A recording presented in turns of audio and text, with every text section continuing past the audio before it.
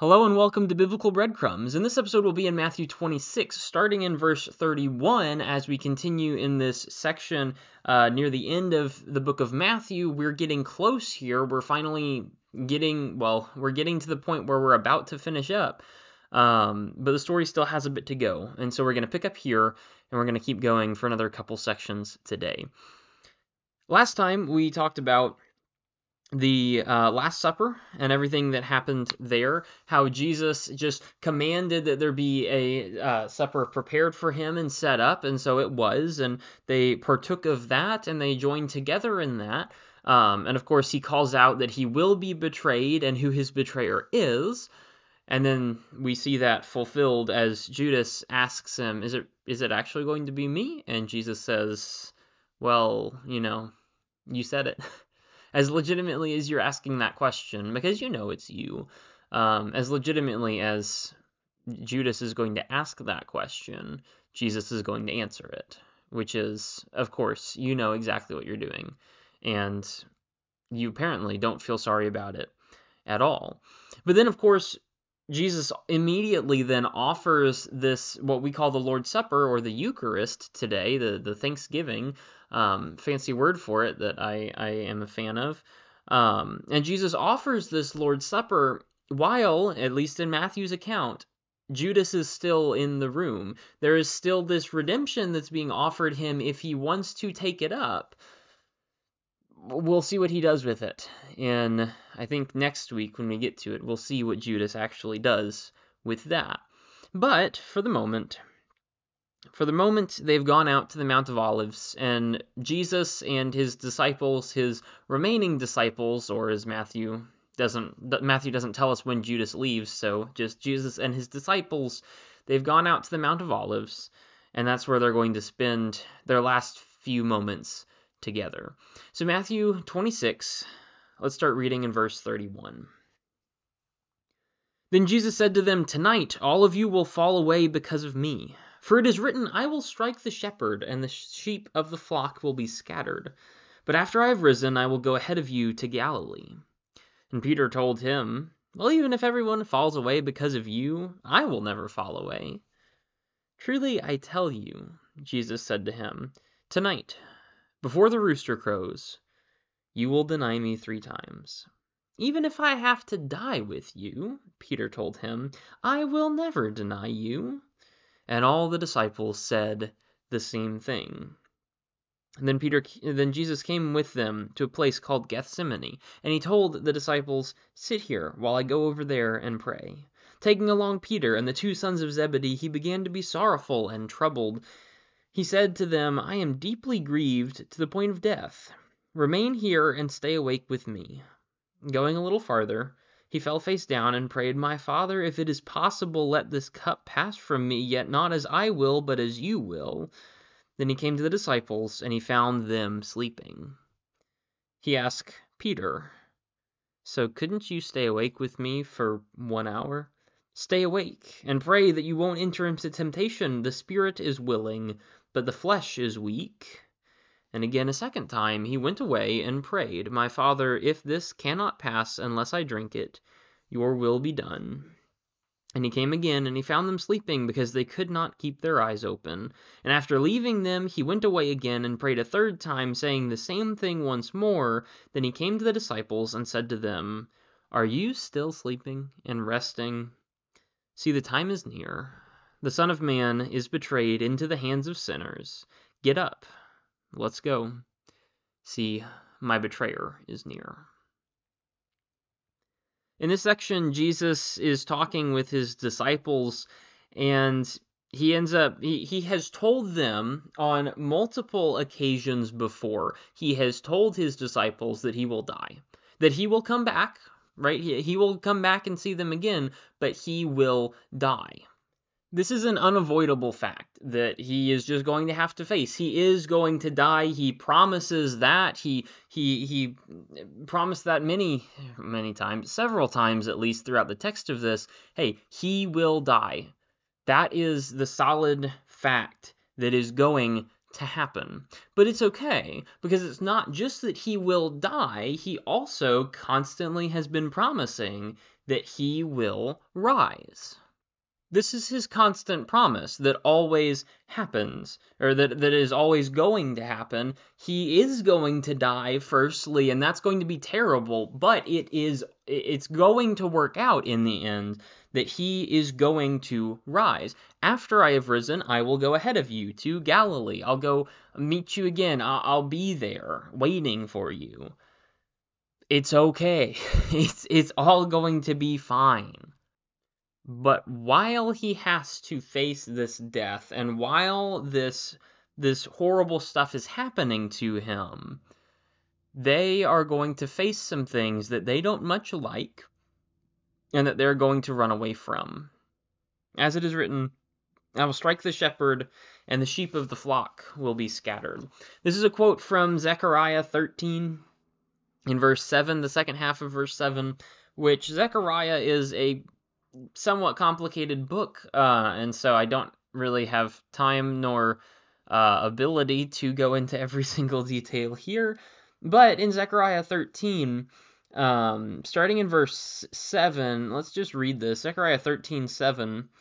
Sword, awake against my shepherd, against the man who is my associate. This is the declaration of the Lord of armies. Strike that shepherd, and the sheep will be scattered. I will turn my hand against the little ones. In the whole land, this is the Lord's declaration, in the whole land 2/3 will be cut off and die, but 1/3 will be left in it. And I will put this third through the fire. I will refine them as silver is refined, and test them as gold is tested. They will call on my name, and I will answer them. I will say, they are my people, and they will say, the Lord is our God. Do you see what Matthew's referring to, or what Jesus is referring to here, rather? Strike the shepherd and the sheep will be scattered. When he dies, when he is struck, what's going to happen is God's going to go through a refining process where a lot of people, 2/3, right, a representative estimate, a lot of people are cut off and cut out, and they will not, they won't make the cut, right, or rather they will be cut. Yeah, that works in my head.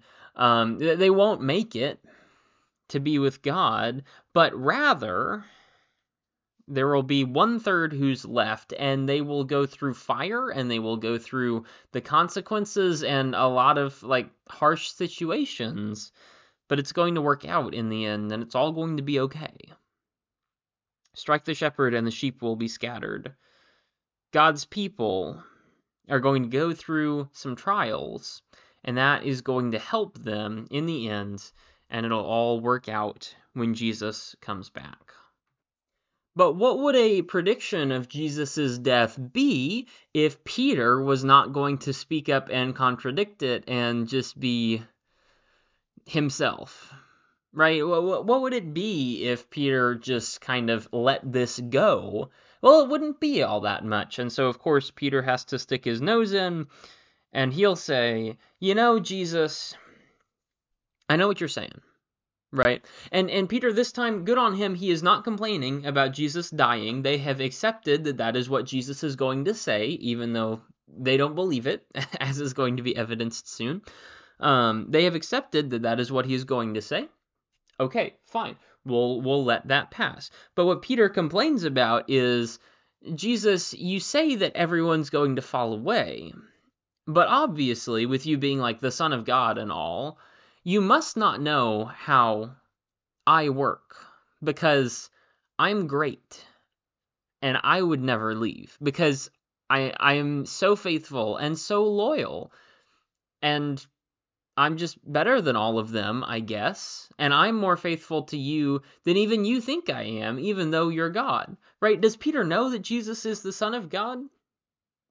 He's the one who admitted it all those chapters ago. He's the one who brought that to the table. Jesus didn't even bring that up. He had asked, who do people say that I am? Oh, a bunch of different human beings. Cool. Who do you say that I am? And Peter says, God. And Jesus says, yeah, that's a pretty astute answer. And then immediately Peter denies that God knows what he's talking about when he denies that Jesus is speaking the truth. And here it is again. Jesus says, Peter, all of the disciples will walk away, and Peter says, God, I don't think you know what you're talking about because I'm better than they are, and I would never leave. So Jesus says, you know what? Just because of that,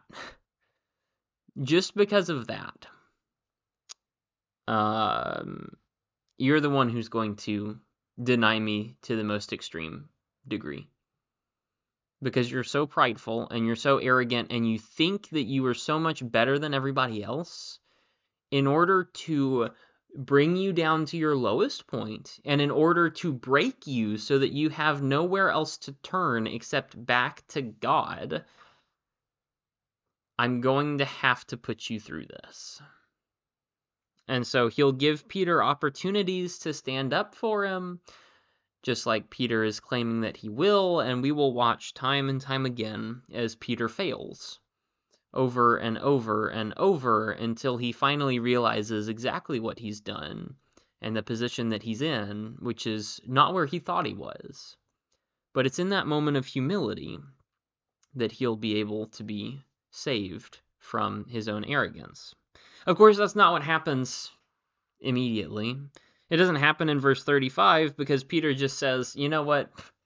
I'm better than they are. I would never deny you. And then all the other disciples get in on it and say, I mean, Peter, we're there too. We're faithful too. We're good people.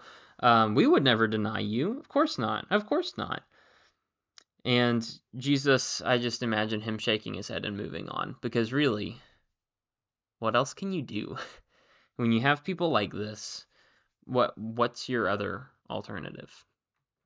So Jesus comes to this place on the Mount of Olives called Gethsemane. It's a garden there, a garden that is looking back towards Jerusalem, right? Jerusalem is right here just west of the Dead Sea area.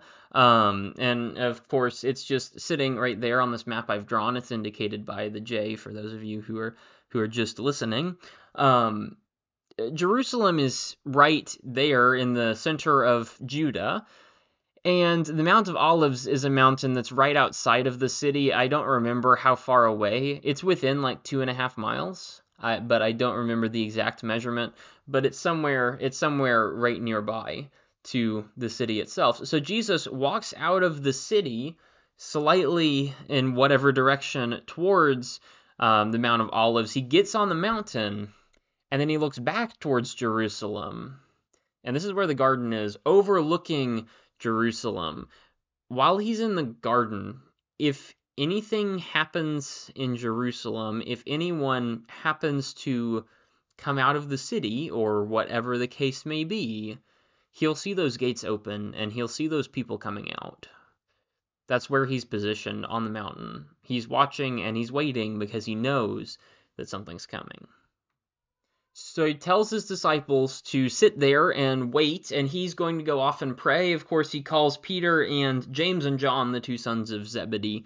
He calls those three, the three that were on the mountain and saw him transfigured, the three that are with him through everything. Why those three? Not exactly sure. But Peter and James and John are kind of his core group. And interestingly enough, Peter seems to be the guy who is the major apostle who helps start the church. Of course, all of the apostles are heavily involved, but Peter is kind of the spokesperson who's named the most often in the book of Acts. James is the one who dies first in the book of Acts. That's Acts chapter 12. He's the first apostle killed. And John is the one who writes Revelation and who's still alive at the end, after everybody else has died. He dies in exile as an old man. And so Peter, James, and John are all very primary leaders in some form or another in the early church. Intriguing that would happen, probably, I assume, because they were with Jesus a little bit closer than everybody else was. But Jesus summons Peter and James and John and takes them deeper into the garden. So he's at one point, he drops off his... what is it at this point? It's 8 disciples minus Judas, and then he takes Peter, James, and John, And he takes them deeper into the garden. So they're the 8 disciples, and then Jesus and the 3, but then he drops off the 3 and he goes off by himself, and he says, you know what? He says, basically, this is hard. This is horrible. I am grieved to the point of death. That's his wording. It is so hard right now because I know that death is coming, because I know that this is what I have to face, because this is the reality that's happening right now. You stay here and stay awake with me, right? Share in my sufferings. Join with me. I'm going to go over there and pray, but you guys also pray for me, I think is what he's asking. So he goes a little bit off and he prays to God. Jesus, as God, still prays to God because guess what? You got to communicate with yourself even still, especially since Jesus is on earth and God is in heaven. I don't know exactly how that relationship worked, but Jesus models prayers for us all the time, so that's very important. He goes off and he prays to God the Father, and he says, basically, I don't want to do this, but if I have to, make me able to, right? Let this cup, let this tribulation, the trial and the problems, let this all pass. Let this go to somebody else. If there's any other way, let me out, because I don't want to face what's coming. But not like I will, but what you will. Because God knows best, and Jesus is God, but he is also existing in a human form, in a human likeness, and he's done everything that's human. He is grown up human, he was born human and everything. He didn't just pop into existence here. He had to go through even the infantile process. He is fully God and fully man at the same time. And here his humanity is getting to him. And it's saying, let me out. I don't want to face this. I don't want to go through the pain and the death and the humiliation. I don't want to do that. But God knows best. We're going to entrust that to him. And I'm going to do my job, whatever my job might be.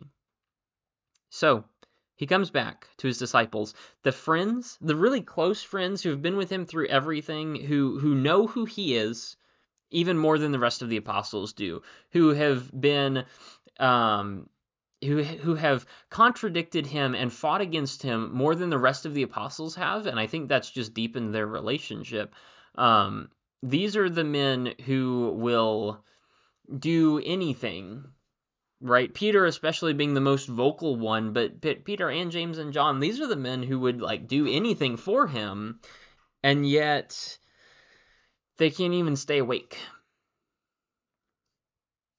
And so we watch as Peter's boasts about suffering, never denying, even if I have to die with you, I wouldn't deny you. Yeah? First test, can you stay awake? No, you can't. If you can't stay awake, why would you go and let yourself be executed? Like if you don't have the willpower to keep yourself awake a few minutes, why do you think that you could give up your life? That doesn't make sense.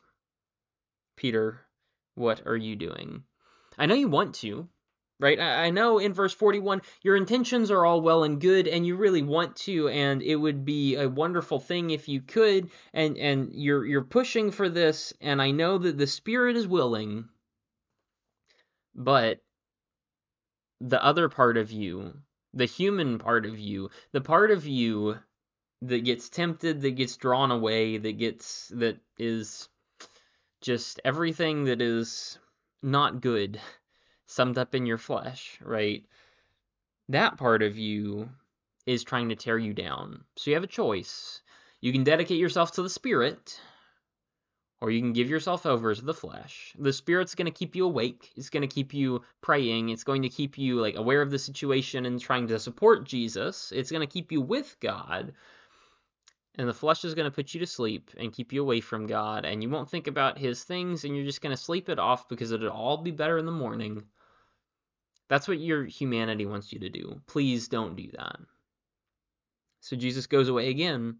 He prays basically the same prayer, the same idea of prayer, except in verse 42, it's much more concrete. In verse 39, if it's possible, let this cup pass from me. In verse 42, if this can't pass from me, your will be done. Right? There's an acceptance there. Jesus wants out, but he knows he's not going to get out. He knows that this is his purpose. This is why he was here. He knows he can't escape the thing that's coming next. So he prays, and he goes back to them, and they're asleep.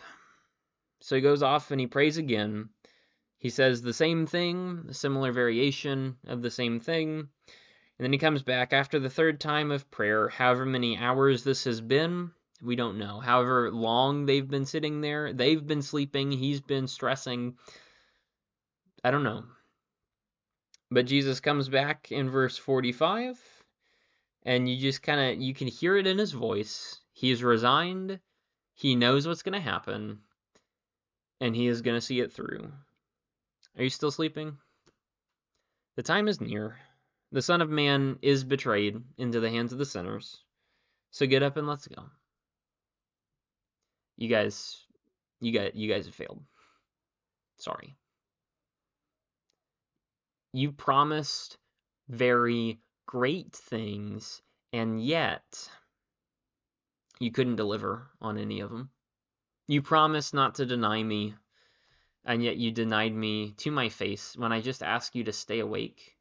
A simple little thing like that, and you were so sad you went to sleep. Well, Jesus is sad too. You know what Jesus is going through? He's sad too.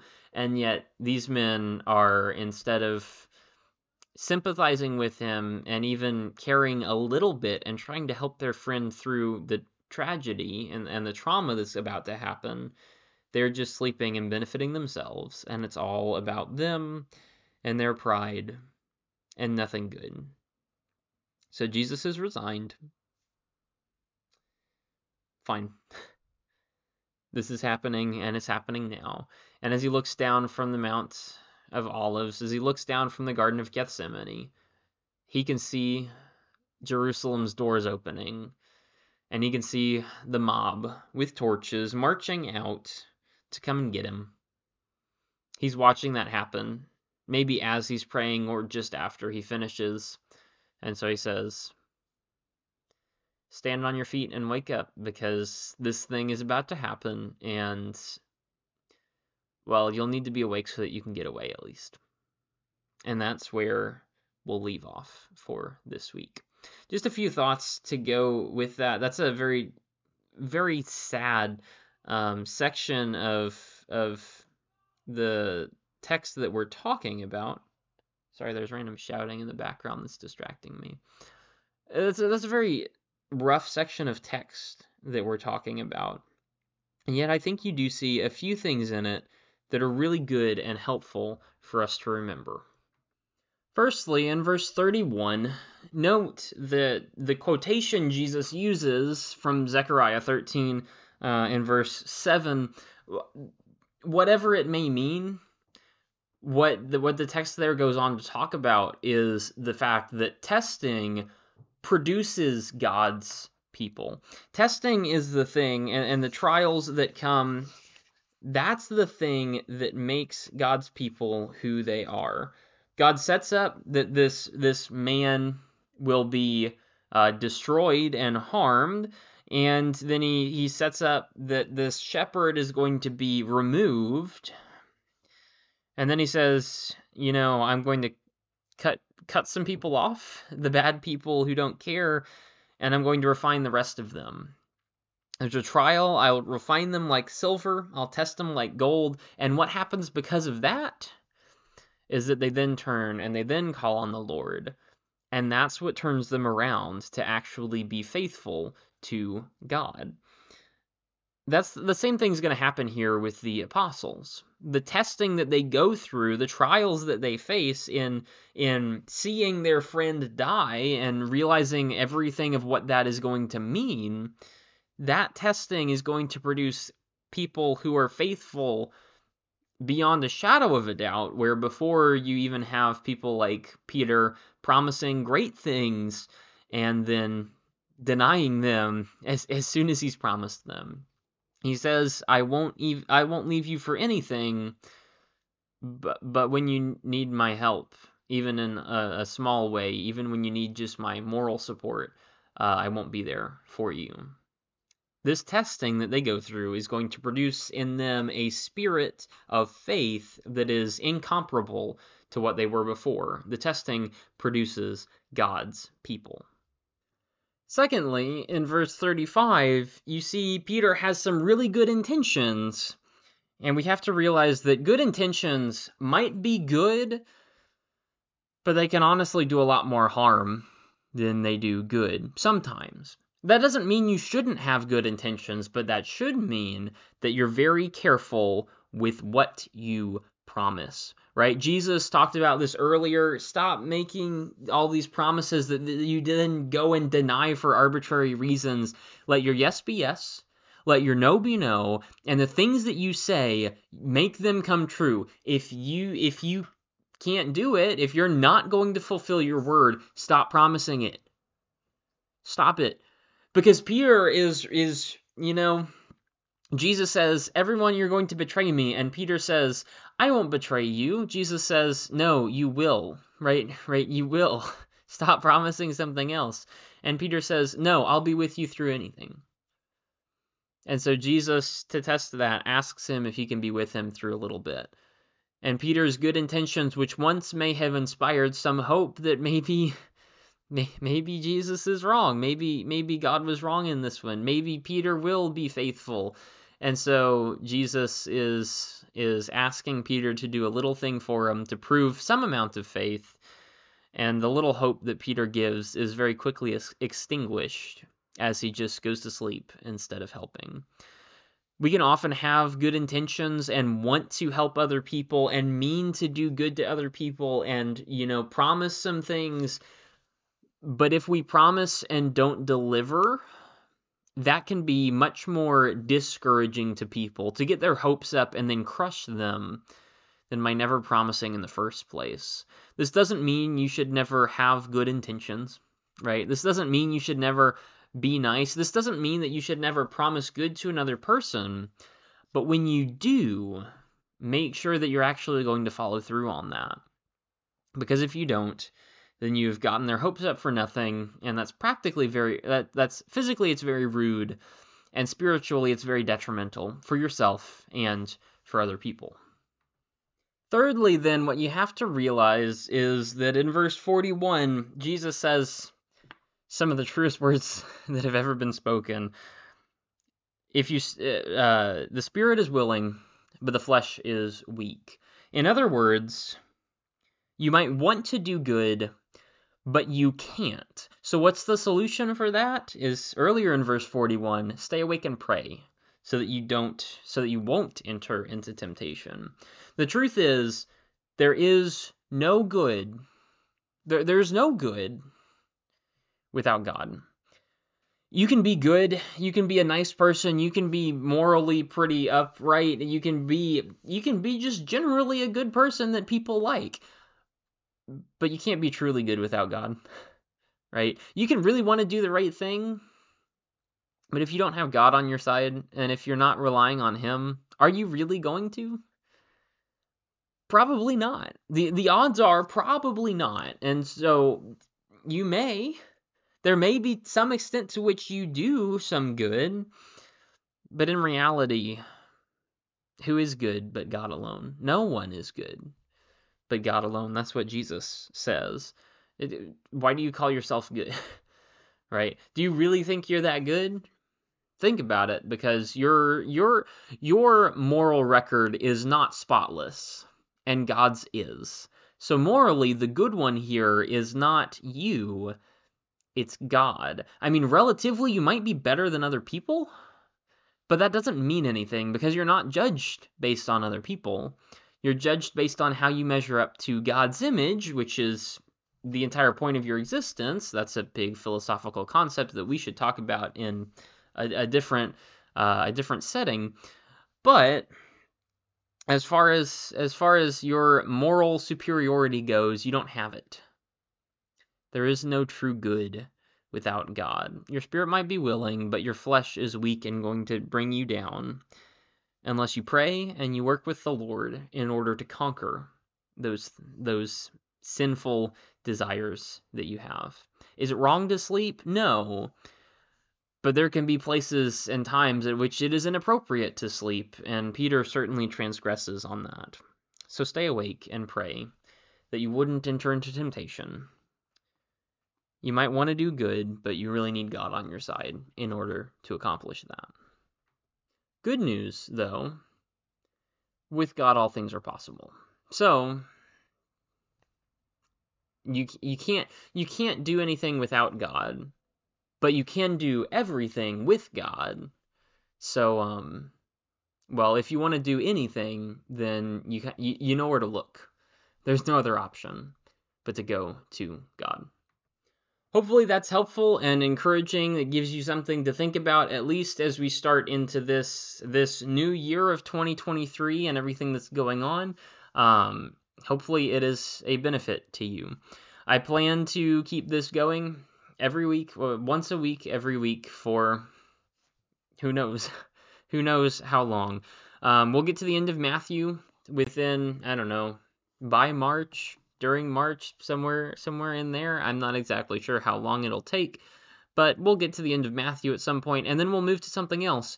And I don't know what that is yet, but I will keep you updated if I have thoughts on it, or if you have thoughts on it, by all means, just let me know. Send me an email or something. My email is should be in the description for this podcast or on the YouTube channel. And if you have suggestions about where to move after we get done with this eventually, which it'll be a while before we're done with Matthew, but if you have thoughts on where you would like to go next, by all means, let me know, and I would be glad to accomplish that. Thanks for listening. Hope you enjoyed. Hope you found something beneficial in there for you, and I'll see you on the next episode of Biblical Breadcrumbs.